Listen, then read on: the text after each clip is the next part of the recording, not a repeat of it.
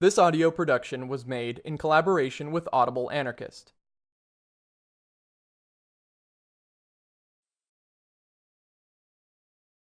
Chapter 11. Bolshevik Activities, March 1st, 1920.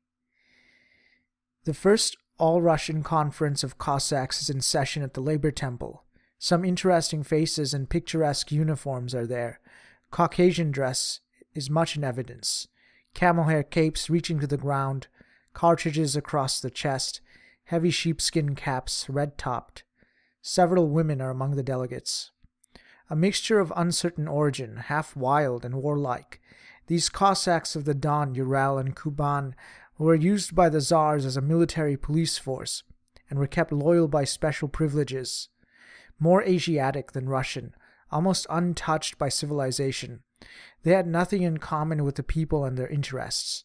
Staunch supporters of the autocracy, they were the scourge of labor strikes and revolutionary demonstrations, with fiendish brutality, suppressing every popular uprising. Unspeakably cruel they were in the days of the Revolution of 1905. Now these traditional enemies of the workers and peasants side with the Bolsheviki. What great change has taken place in their psychology? The delegates I conversed with seemed awed by their new role. The unfamiliar environment made them timid.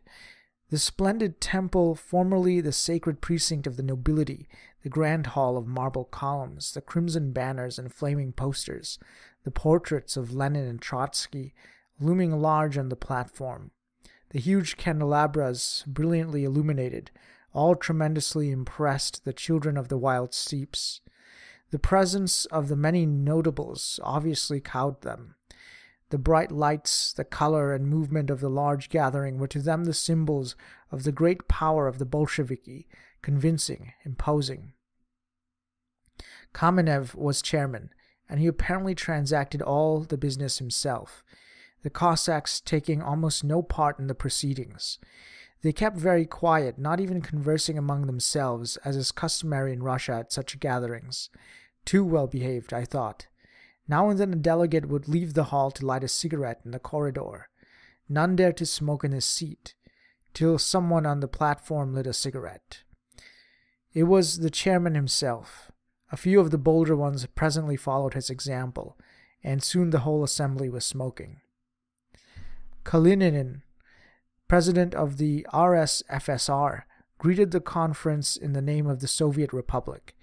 He characterized the occasion as a great historic event and prophesied that the Cossacks, having made common cause with the proletariat and the peasantry, would speed the triumph of the revolution.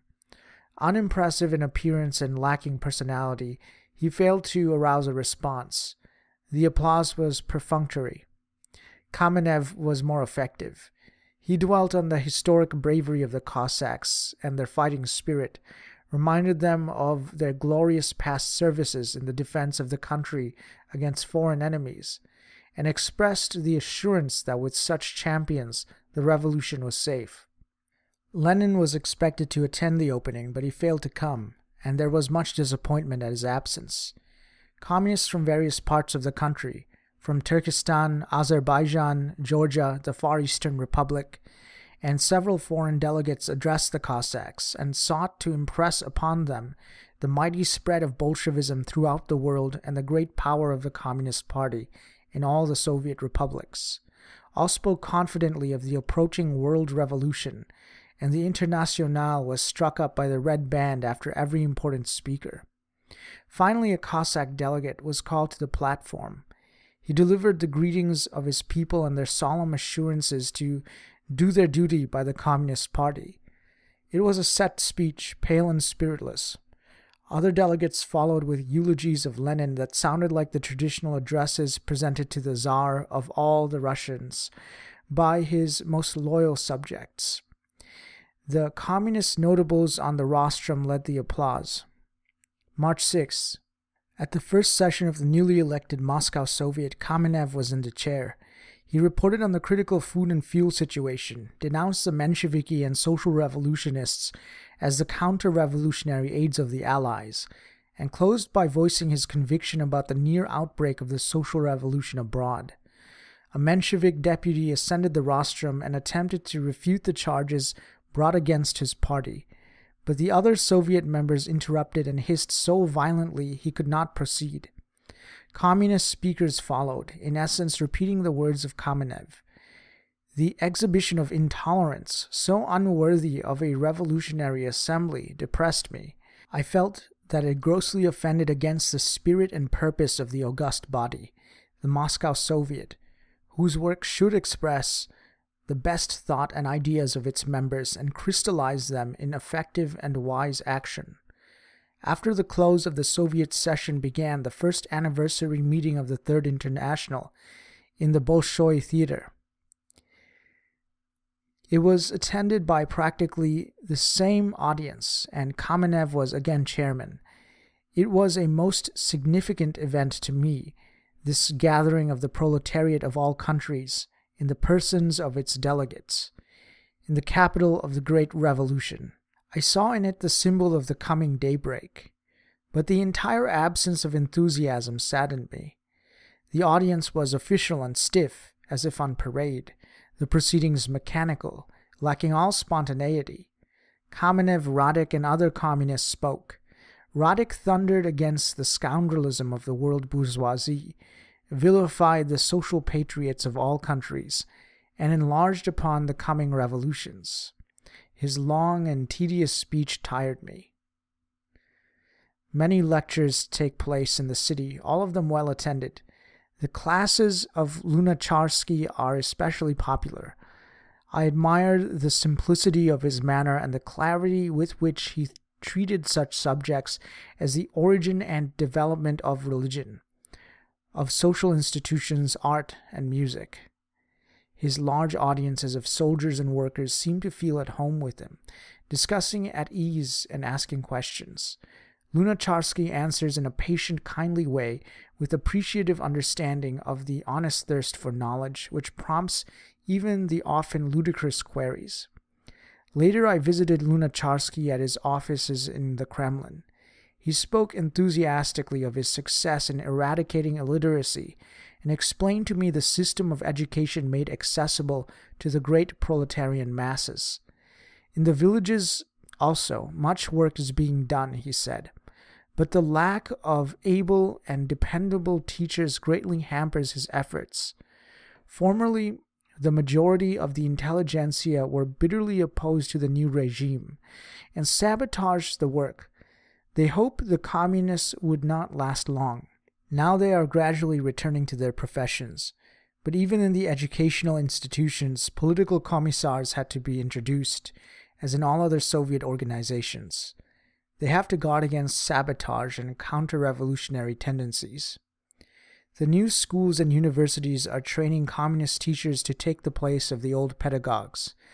Most of the latter are not in sympathy with the Bolshevik regime and cling to the former methods of education.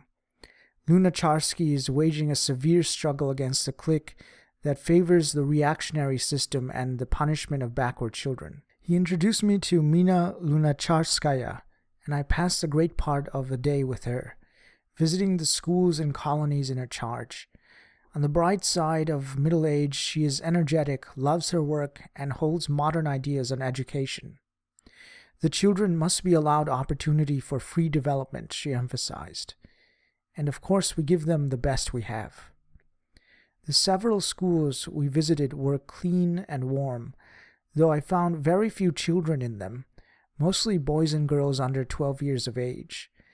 They danced and sang for us and showed their pen and ink sketches, some of them very creditable. The children were warmly dressed and looked clean and well fed. Our main handicap is lack of the right teachers, Mina Lunacharskaya said. There is also great scarcity of paper, pencils, and other school necessaries. The blockade prevents our getting books and materials from abroad. In one school we found a dozen children at dinner, and we were invited to partake of the meal. It consisted of very palatable kasha and chicken. It is much worse in some other schools, Mina Lunacharskaya remarked, noticing my surprise at seeing fowl served. They lack fuel and food. Our school is better off in this regard, but much depends on the management. There is bad economy and even stealing in some institutions. I've seen children begging and peddling, I observed. A very unfortunate situation and a difficult one. Many youngsters refuse to go to school or run away from it. I can't imagine any child running away from your school to go begging in this cold, I said. Of course not, she smiled. But all schools are not like mine. Besides, the Russian children of today are different from others. They are not quite normal. The products of long years of war, revolution, and hunger. The fact is, we have many defectives and much juvenile prostitution. Our terrible heritage, she added sadly. The boys and girls crowded about Mina Lunacharskaya and seemed happy to be petted by her. Bending over to kiss one of them, she noticed on the child's neck a tiny silver chain to which was attached a cross. "What is it you wear? Let me see it, dear," she said kindly. The girl grew shamefaced and hid the cross. Mina Lunacharskaya did not insist.